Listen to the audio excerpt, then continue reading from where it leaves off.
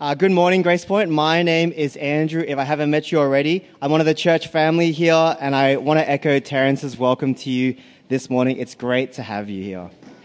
This is the last of our 5-week series, thinking through some of the big issues of life from a Christian perspective. If you've been coming along, checking out church, considering what Jesus says about some of the big issues of life, welcome. It's so important to think carefully through life, how we approach it, and how we live in it, reasonably and usefully. We pray that you would keep checking out Jesus for yourself. He is one of the biggest things to work out in life. I don't know about you, but I know for myself, I felt really challenged in lots of things that we've talked about. We've realized that it's so not theoretical. The issues we've talked about are lived, practical. They affect us and they affect the ones that we love, don't they? And so I want to say before we start today is no different. The topic of forgiveness and justice is not theoretical. It's not abstract. It's personal and up close. If you engage with people, which is everyone here, you will need to think carefully about forgiveness.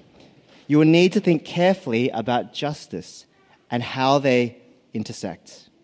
Can I just say, if the material we're working through today is a bit too much, a bit too overwhelming, I am completely okay if you need to take a breath, gather yourself, step outside if you need to. I will not be offended. You have full permission from me. I also want to say that forgiveness is one of those topics where you may completely disagree with me, and I'm okay with that. The thing that I care about, that we care about as a church, is that we wrestle hard with God's word, about what God says. And my prayer and hope is that you might go home afterwards, open your Bibles, and see for yourself what God says about forgiveness and justice. We need God's help, so let's pray. Father God, we pray today you might speak clearly. Would your Spirit help us to hear and listen well? Would King Jesus be seen front and center this morning? Please change us as we grapple with forgiveness and justice. Amen. Has anyone ever said to you, I forgive you? Anyone here who's done real wrong and hurt people, almost definitely all of us in this room, definitely me at least, I know how sweet it is to hear those words, I forgive you. It's like a weight is being lifted off the shoulders. To navigate any long-term relationship meaningfully, we need a robust ability to say sorry and to forgive, because you and I know what we are like. We know we're not perfect, and we know that we will stuff things up, and so we will hurt each other. But increasingly so, our Western individualistic culture, I think, doesn't really believe that. Instead, I think we've become a culture that values justice over forgiveness. Rather than forgiveness, those who do wrong must earn their way back. They must atone for their sins, you might say. Uh-oh. Did I press the wrong button?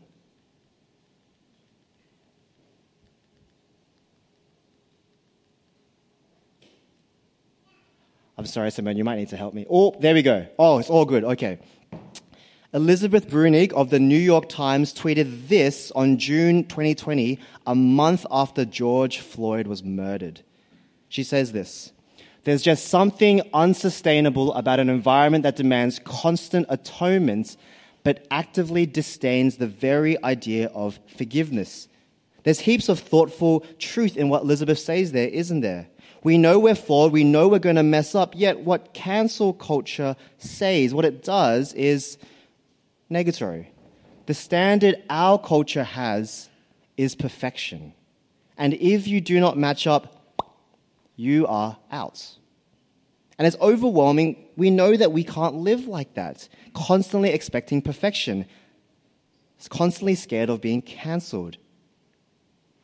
But the crazy thing is that for them, they might think it's completely right and normal for an offender to work their way back to atone. But even when you do that, there's no responsibility on our end, on the culture's end, that after you atone, that we need to forgive you. It's not my problem. And of course, naturally, Elizabeth, after tweeting this, got so much backlash to this tweet, she deleted it. And the resounding opposition she received is captured in this quote in Delia Owen's book, Where the Crawdads Sing. She asked the question, why should the injured, the still bleeding, bear the onus of forgiveness? Why should the injured, the still bleeding, bear the onus of forgiveness? And if you listen to that, there's something that you and I resonate with there, isn't there? When someone has wronged you, the only one who can forgive is you, the wronged. When someone becomes a victim, they have had power taken from them. Why should they use that power that they have to give back to the one who made them a victim in forgiving them? The Me Too movement rightfully identifies this struggle. Why should we forgive abusers when all forgiveness does is allow them to abuse again? Where's the justice in that? Danielle Barron asks, should we forgive the men that assaulted us? As she talks about Ari Shavit sexually assaulting her. Later on in the article, she asks several thoughtful questions, surprisingly, about forgiveness. She asks, what are the limits of forgiveness? When does ostracism end and atonement begin? Is there a pathway for an admitted abuser to seek redemption? She is someone who is grappling with the incredibly difficult position of considering forgiving the one who has abused her. And she gets the tension, though.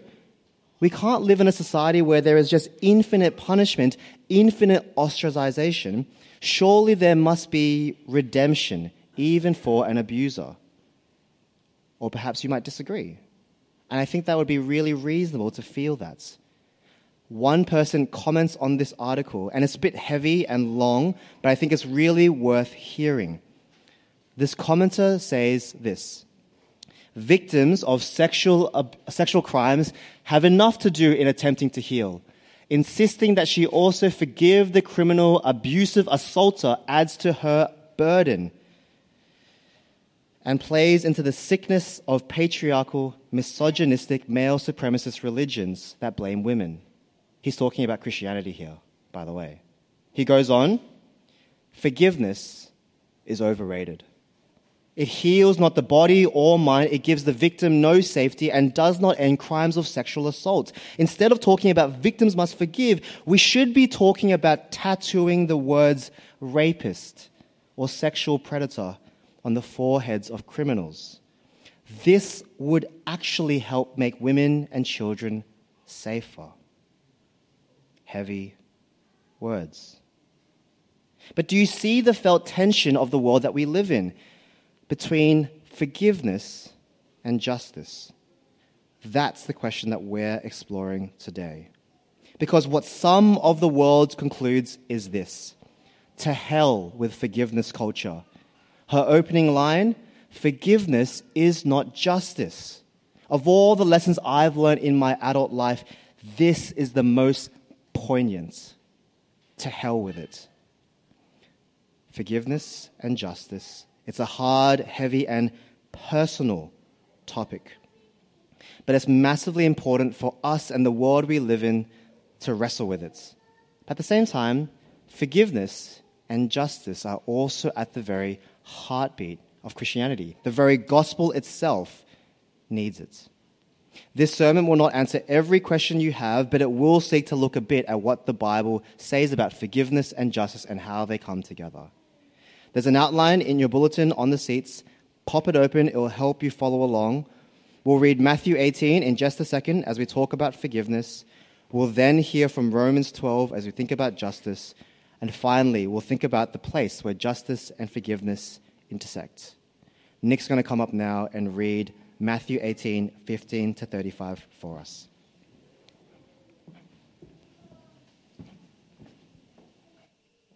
Hear the word of the Lord. If your brother or sister sins, go and point out their fault, just between the two of you.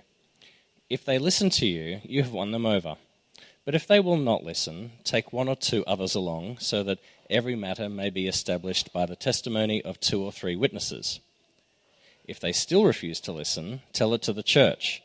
And if they refuse to listen even to the church, treat them as you would a pagan or a tax collector. Truly I tell you, whatever you bind on earth will be bound in heaven, and whatever you loose on earth will be loosed in heaven. Again, truly I tell you, that if 2 of you on earth agree about anything they ask for, it will be done for them by my Father in heaven. For where 2 or 3 gather in my name, there am I with them. Then Peter came to Jesus and asked, Lord, how many times shall I forgive my brother or sister who sins against me? Up to 7 times? Jesus answered, I tell you, not 7 times, but 77 times. Therefore, the kingdom of heaven is like a king who wanted to settle accounts with his servants.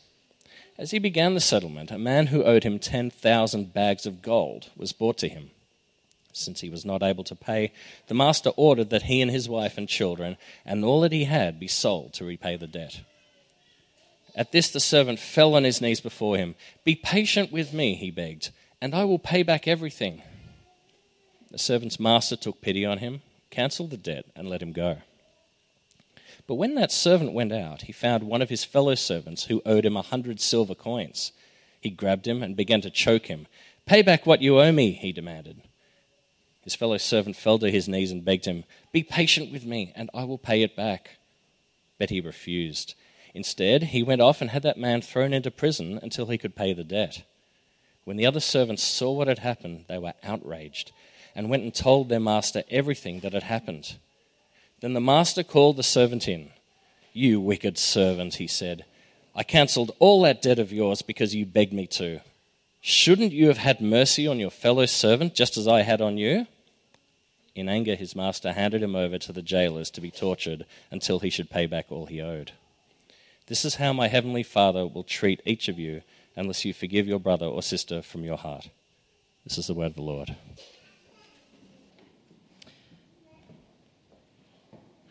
Thanks, Nick. 2 chapters earlier in Matthew's Gospel is where Jesus first mentions the church. Verse 17 of our passage is the second and only other time where church is mentioned in Matthew's Gospel. And here, the themes of justice and forgiveness come together. If your brother or sister sins, go and point out their fault. There is absolute room for Christians to call people to account. If they sin, which they will, which we will, go and point out their faults. What's the purpose of that? It's not to be proven correct. It's not to have won the argument or shame the other. No, the point is win them over, to reconcile with them. It's quite confronting to realize the duty that you and I have to point out the sin of others. We live in Australia, individualistic culture, where no one is higher than anyone else. Your sin, your problem. But no, in the church, we have a counter-cultural standard because it is not loving to leave someone in their sin. It's not loving for you, for them, for the church. In good friendship, you want people who will push you in helpful ways, not just to ignore your sin and sweep it under the rug. Now, I doubt this process is for every sin, otherwise all we'll do on Sundays is just point fingers at each other. I think there's a gravity to the particular sin here where individuals, groups, and the church need to confront it. But it's not just a blame and shame community at church, not that at all. It's for the purpose, again, to win them over. It's because we love people so much, we value the people that Jesus has died for, we value restored relationship. My guess is that for people in the room, we tend to lean towards one and not the other. Some of us might be prone to call out the sin of others. We're good at spotting faults and flaws, being critical. Others might just want reconciliation, but tend to cover over the sins of others, not calling them to listen, not to calling them to change or to repent. it's worth thinking which one you might lean towards. The church that Jesus loves and has died for requires both. But the natural question that arises from the passage is, well, we know we're going to mess up. How often then should we forgive one another? Peter asked it to Jesus in verse 21. Lord, how many times shall I forgive my brother or sister who sins against me? How many times, Jesus? And Jesus gives an odd number. Should it be 7 times, Jesus? Is Peter being a bit of a cop-out here? Yeah, Jesus, I'll forgive them, but only up to 7 times. Personally, I reckon I work on a 3 strikes policy and you're out. Perhaps Peter is being generous. No. In their culture, the number 7 has incredible significance. It signified perfection, something fully complete. It's forgiveness, full forgiveness. Jesus answered Peter, and he ramps it up even higher. Jesus answered, I tell you, not 7 times, but 77 times. Once again, not literally 77 times, as if you're 1, 2, 3, no. Jesus is saying, perfect, perfect, complete, complete, complete and total forgiveness, again and again. Peter, there is no limits. And to drive home his point, Jesus tells a parable. Therefore, the kingdom of heaven is like a king who wanted to settle accounts with his servants. But the problem is, one of his servants owes him 10,000 bags of gold, which is a ridiculous number because in that day it represented the debt of approximately 10,000 years of work. If you earn $100,000 a year, the debt is $1 billion. This guy's debt would have probably sunk the entire kingdom. It means that this guy is completely incompetent. It's a ridiculous imaginary number. It's the biggest number that one word could describe. It represents an infinite debt. So naturally, he can't pay. And so, the master ordered that he and his wife and his children and all that he had be sold to repay the debt. The king decides on justice. Every relationship you have, everything you own, even your children too, sold to repay the debts. Which, to be honest, doesn't help the dying economy of this kingdom. But it is judgment. The servant gets on his knees, begs and says a ridiculous thing. He says, be patient with me. I will pay back everything. Bro, you can't. You don't have 10,000 years to work. And to be honest, it sounds like you're terrible at your job too. Why are you bargaining with this king? But, amazingly, the servant's master took pity on him, cancelled the debt, and let him go. Instead of justice, there is mercy. This is what forgiveness looks like. It looks like someone who cannot pay being shown mercy. But have you asked the question, who pays here? You know who pays? The king pays. The kingdom pays. The citizens of the kingdom pay. Everyone is paying for the sin of this man. Have you ever realized that forgiveness is inherently unjust? Because forgiveness absorbs the cost of the wrongdoer on yourself. Forgiveness is inherently unjust. Forgiveness is costly, absorbing the cost on yourself. Story continues. Servant gets out of the throne. He finds a fellow servant who owed him 100 silver coins, about 3 months' worth of wages. He grabbed him and began to choke him. Pay back what you owe me, he demanded. Inexplicable. And even worse, his fellow servant fell to his knees and begged me, saying, be patient with me, I will pay it back. I feel like I've heard this somewhere before. He refuses and throws him in jail. Inexplicably, the one who has been shown mercy is unwilling to show mercy. For the forgiven, there is no forgiveness. The king naturally hears about this and says, "You wicked servants, I cancelled all that debt of yours because you begged me to. Shouldn't you have had mercy on your fellow servant just as I had on you?" In the gospel, the logical and natural response to being forgiven is to forgive because you've been shown mercy. We all look at the actions of the servant who had his infinite debt cancelled, who angrily, self-entitledly demands the other servant who owes him relatively pocket change to what he owned. We look at that and we're shocked. There's something in us that asks, how can that be? Yet at the same time, it's kind of what you and I naturally do all the time, what our culture does. For example, we're easily forgetful. People can be patient with us, but we still find it hard to be patient with others. People can love our unlovely selves, but we still find it hard to love unlovely people. People can forgive us in our wrong, but we can still find it hard to forgive others in their wrong. It happens all the time. And if you look at non-religious views of forgiveness, one of the mainstream views is this: you forgive the other once they've paid enough. You forgive the other once they've paid enough. What's the desire behind it?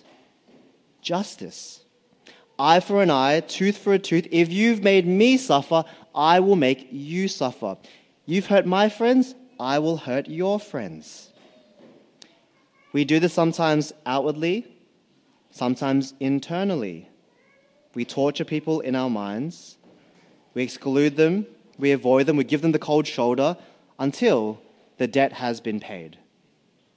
But the problem with it is this: it thinks that in doing so, you can repay the cost, that you can regain what has been lost. But the problem is that it can't. The servant in the story cannot pay back an infinite debt. No person can ever really right a wrong. If you have hurt someone with your words, you cannot undo that. They will still have that time where they have always been hurt by your words. You might suffer where you've been hurt for the same amount of time to equal it out, but that's not undo. That's not Control Z. If someone has been murdered, you're never bringing them back.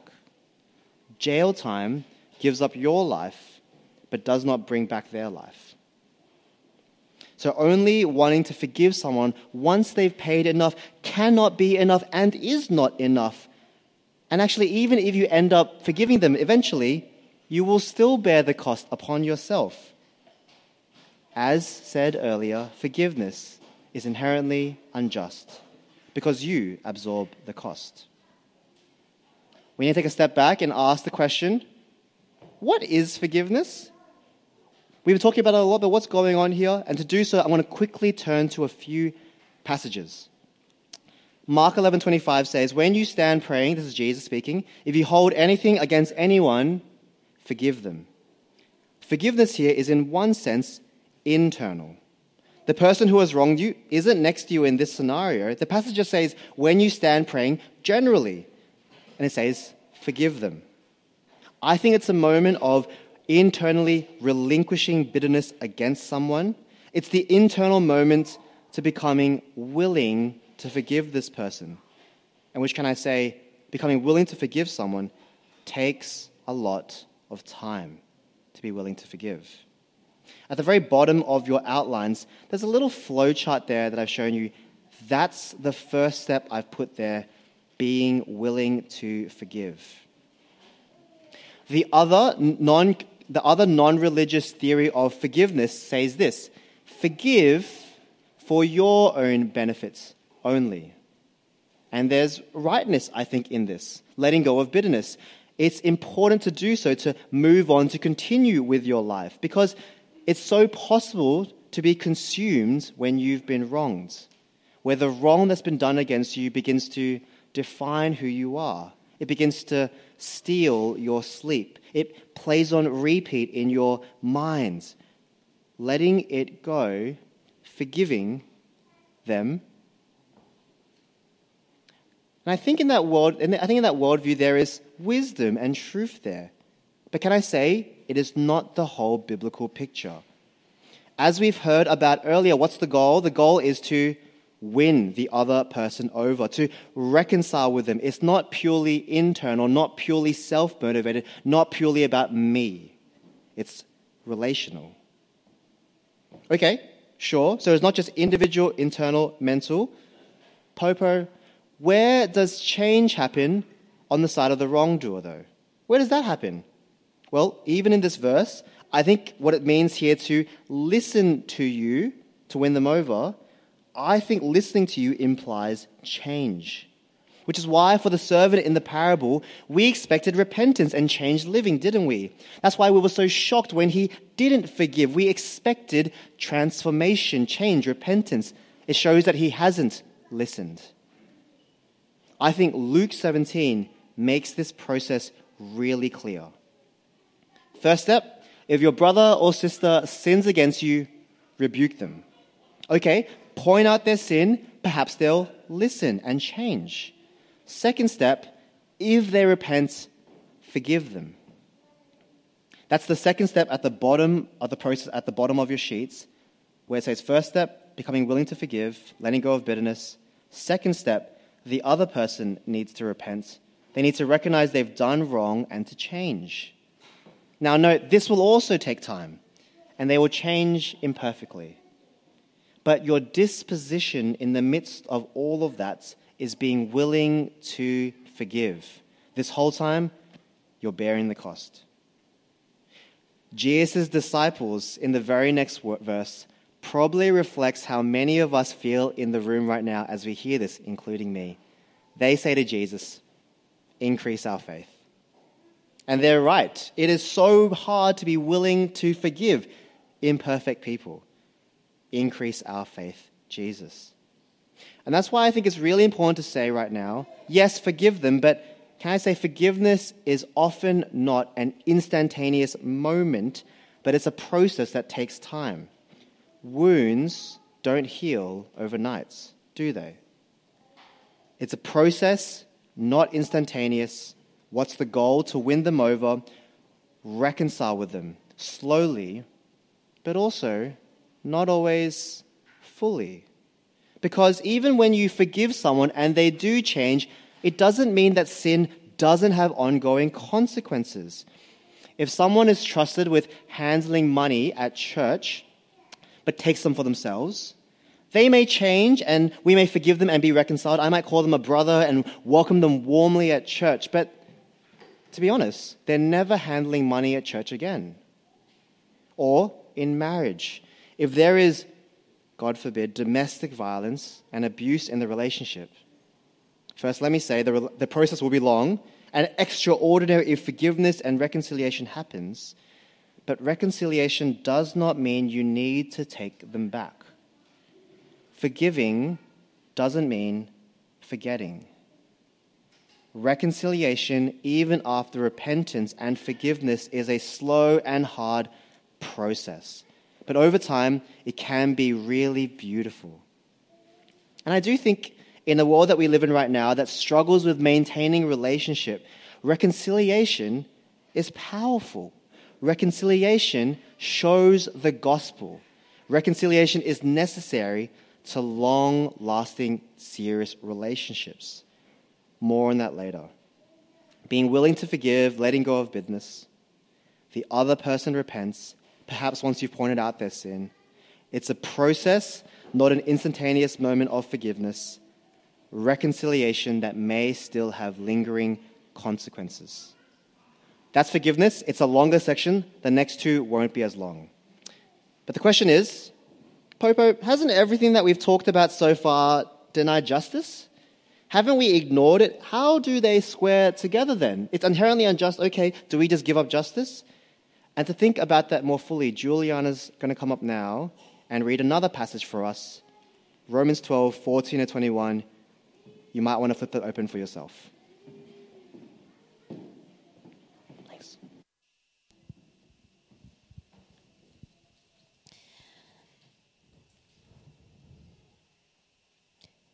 Hear the word of God. Bless those who persecute you. Bless and do not curse. Rejoice with those who rejoice. Mourn with those who mourn. Live in harmony with one another.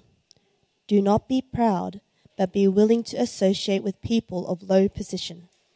Do not be conceited. Do not repay anyone evil for evil. Be careful to do what is right in the eyes of everyone. If it is possible, as far as it depends on you, live at peace with everyone.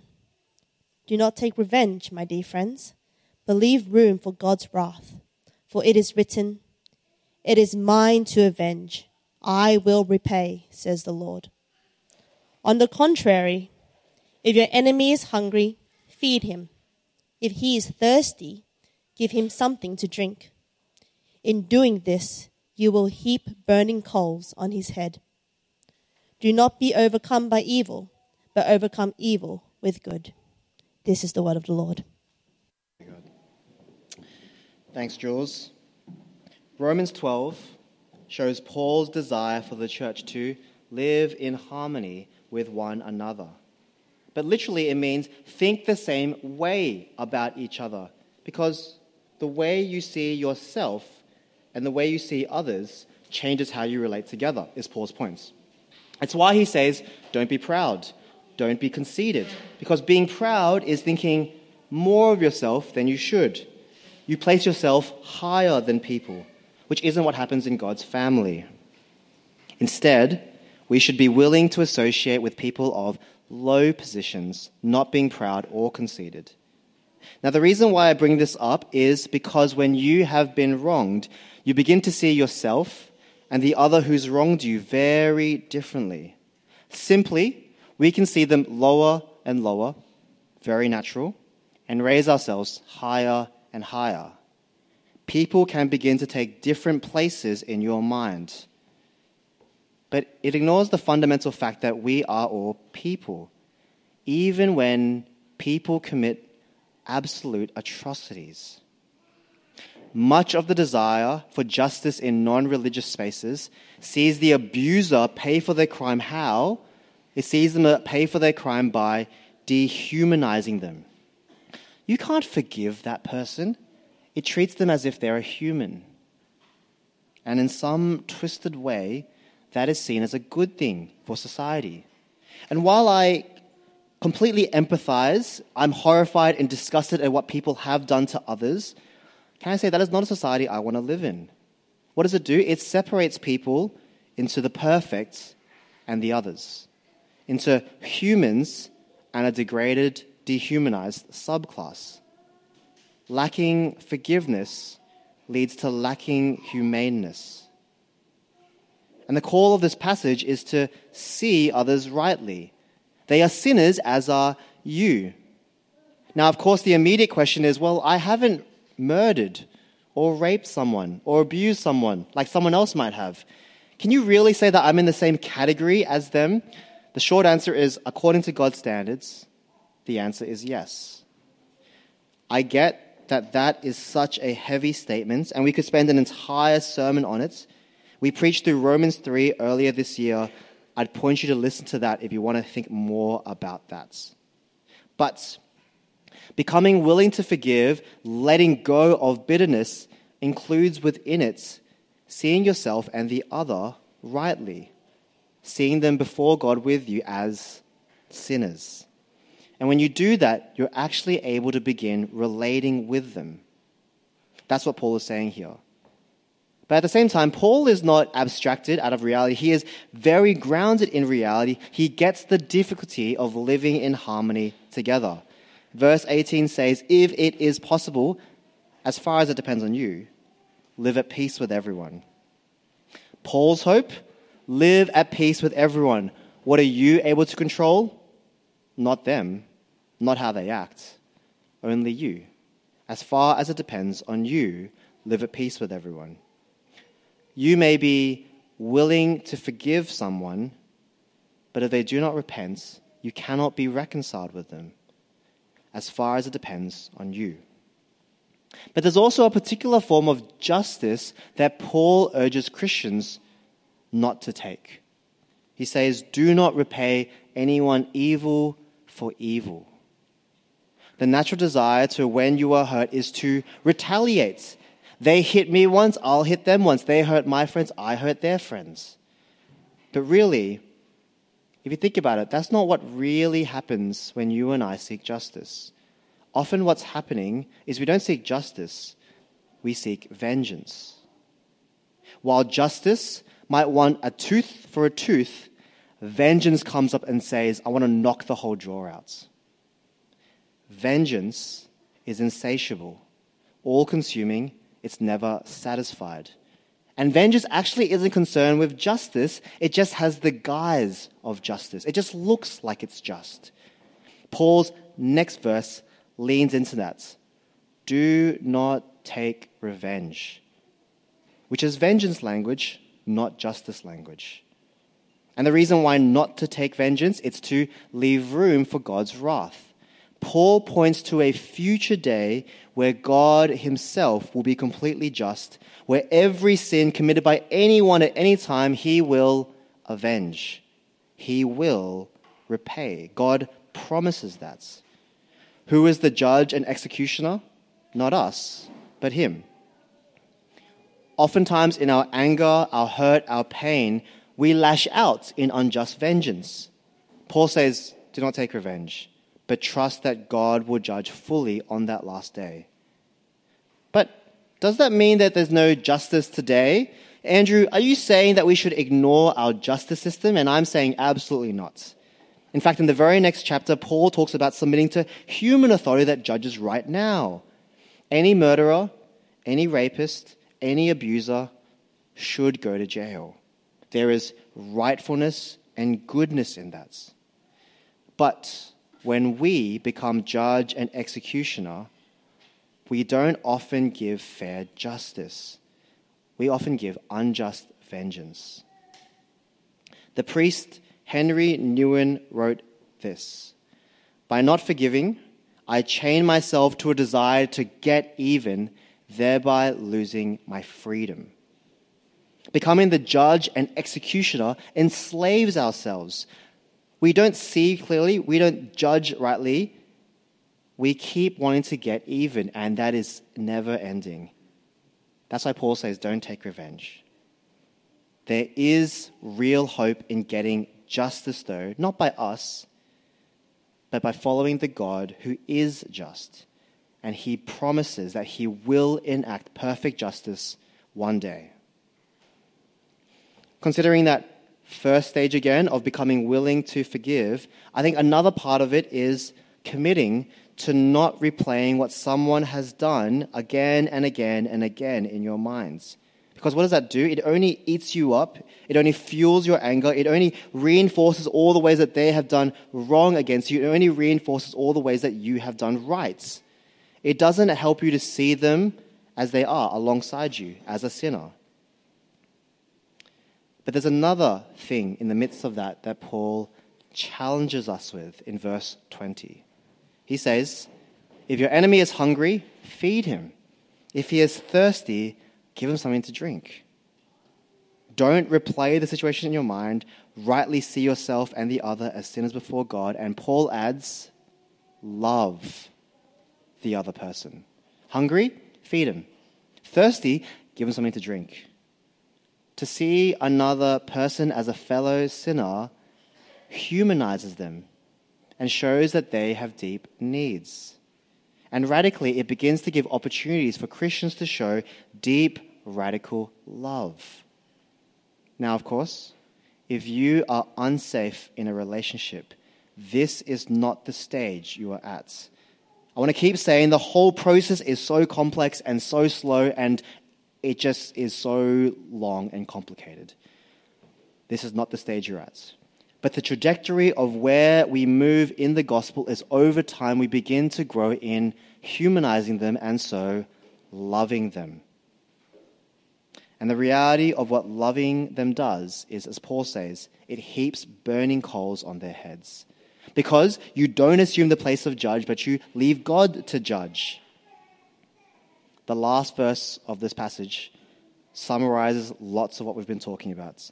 Paul says, do not be overcome by evil. The world we live in has very low resources for maintaining relationships. It has a very shallow view of forgiveness because of their pursuit for vengeance, not justice. Responding to evil with evil only leads to being overcome. And in trying to solve the justice issue, it doesn't achieve justice anyway. As we said, you can't bring back the one who has been killed. You can't undo the trauma one has gone through. You can't get justice perfectly here. All it leads to is more evil. And ironically, in pursuing justice, all you create is more injustice. Instead, Paul encourages us to overcome evil with good.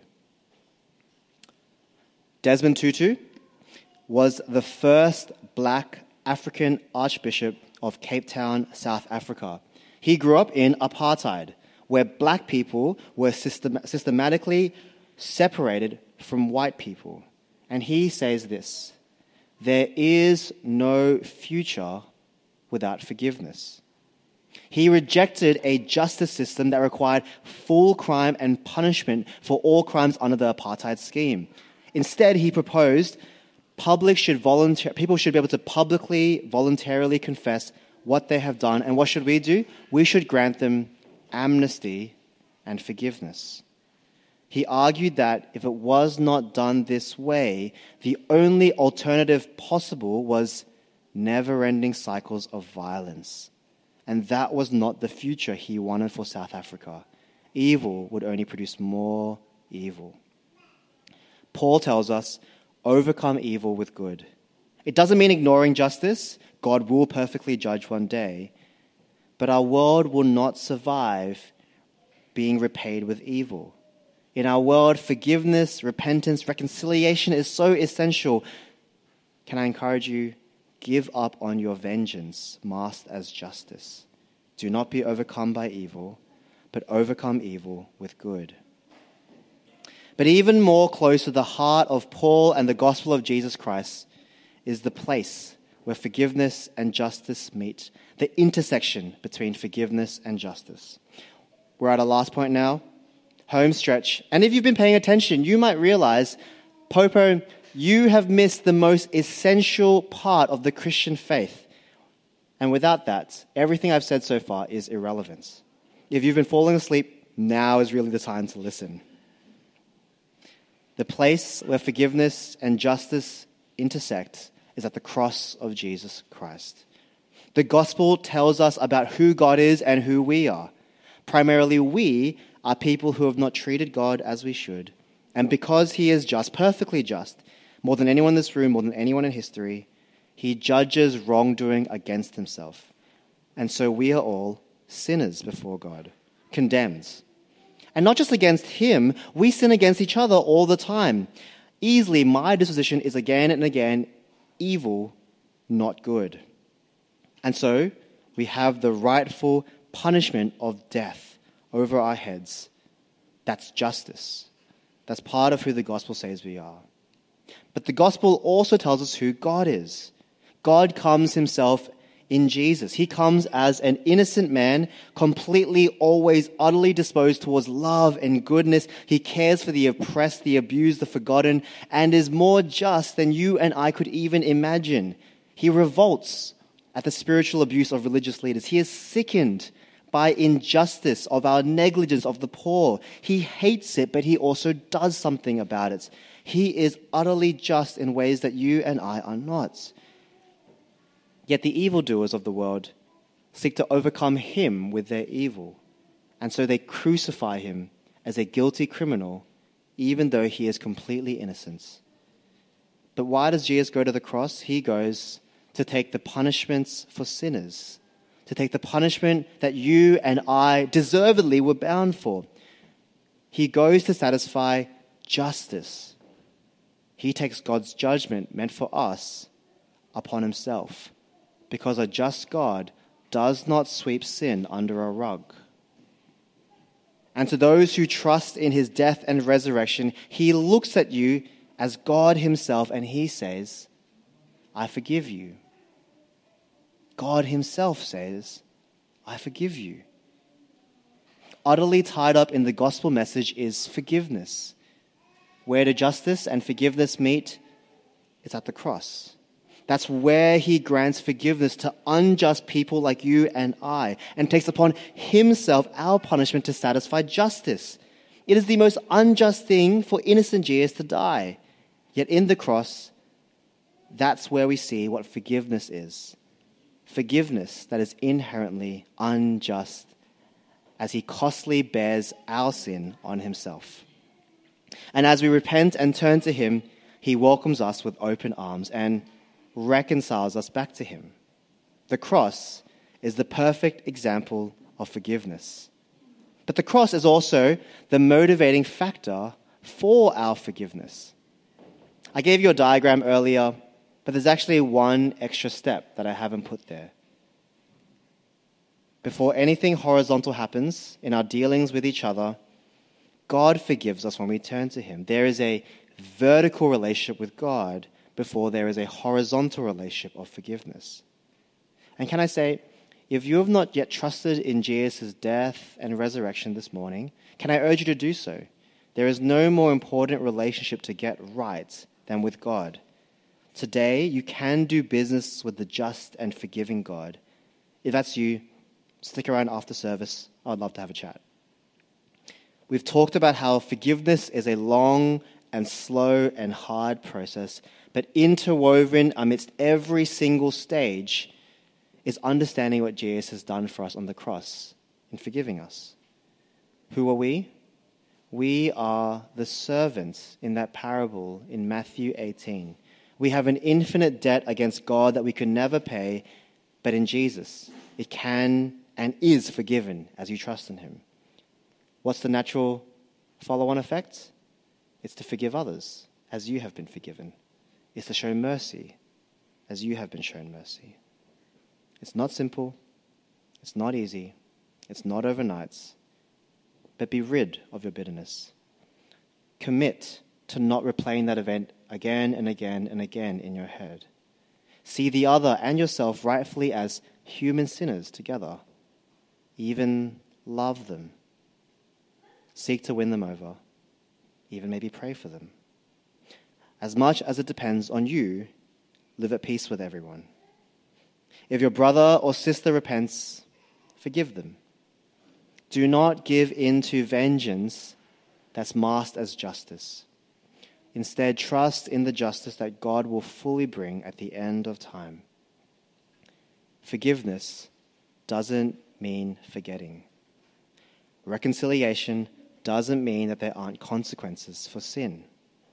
But as much as you can, be reconciled. Do not be overcome by evil, but overcome evil with good. I'm really aware that I have bitten off way more than I can chew in this sermon. 2 books I would commend you to think more about this. Forgive by Tim Keller and The Peacemaker by Ken Sande. If you notice, I haven't said anything about how to say sorry. Ken Sande. We've talked about big, real scenarios like abuse and murder. But really, forgiveness is an everyday thing. It's not just a process that's slow, but learning how to do it is slow too. Teaching our children and each other how to do it is also slow and requires us to imperfectly model that to each other. For those in your family, for those here at church, for those here who are your friends. And because without a robust view of what the Bible says about forgiveness and how it squares with justice, where will that leave you? It will leave you trapped, embittered, constantly seeking vengeance, with relationships that cannot deal with conflict, with relationships that don't last because we haven't learned how to repent and forgive. Because failure and sin will inevitably come. I will stay up the front here after service if you have questions or need prayer. I'm sure there are so many more questions that I haven't answered, but my prayer is this. Would you go to look at the cross of Jesus, the place where forgiveness and justice meets, where God forgave us, he bore the cost upon himself, where he satisfied justice in taking our sin, in taking our place, so he might take us, repentant sinners, back into his arms with the sweetest words of all. I forgive you. Let's pray. Father God, what we have not, please give us. What we know not, please teach us. Who we are not, please make us. Would you help us to seek forgiveness and justice as we gaze upon the cross where they meet? Amen.